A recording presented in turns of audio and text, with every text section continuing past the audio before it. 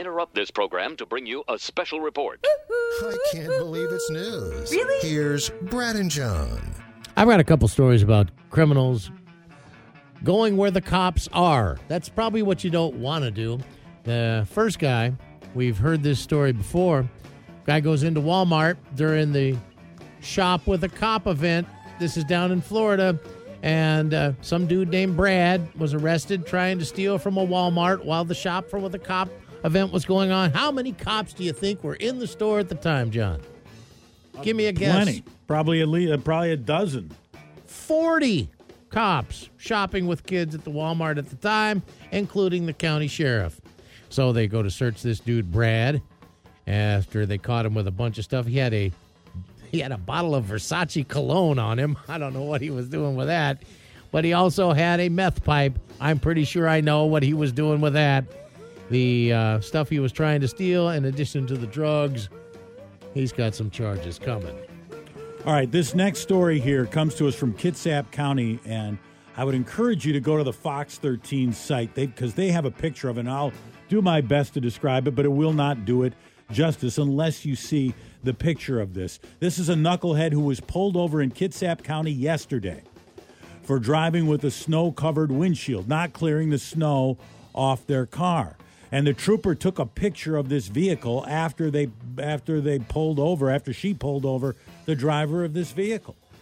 And the snow, and it looks to be, I'm going to say about 3 inches of snow, maybe 4 inches of snow on the car. And it covers the windshield completely. It covers, I would say, a good 85% of the windshield.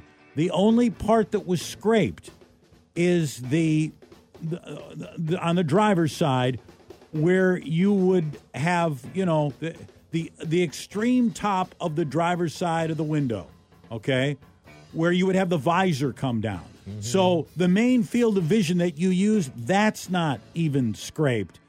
The fine, $600. I don't know how this person drove. But I got my defrost on. It'll thaw out here in a minute. I don't know, unless the window, it must have been the window, the driver's side window was scraped. That's the only way you could see to drive. But even then, of course, you're not seeing straight ahead unless the driver had his or her head out of the window like a dog and looking straight over. Was there crazy. Snow on the driver's side window? I can't tell. I can't see from the shot. But go to Fox 13's website and see this, and you try to figure out how this person drove. Don't go where the cops are, part 2. Here's a guy from Rockdale County, Georgia, just east of Atlanta. Last week, the sheriff's department posted a list of their 10 most wanted criminals that they've been trying to track down and haven't had any success yet. In the comments was a guy that wasn't on the list.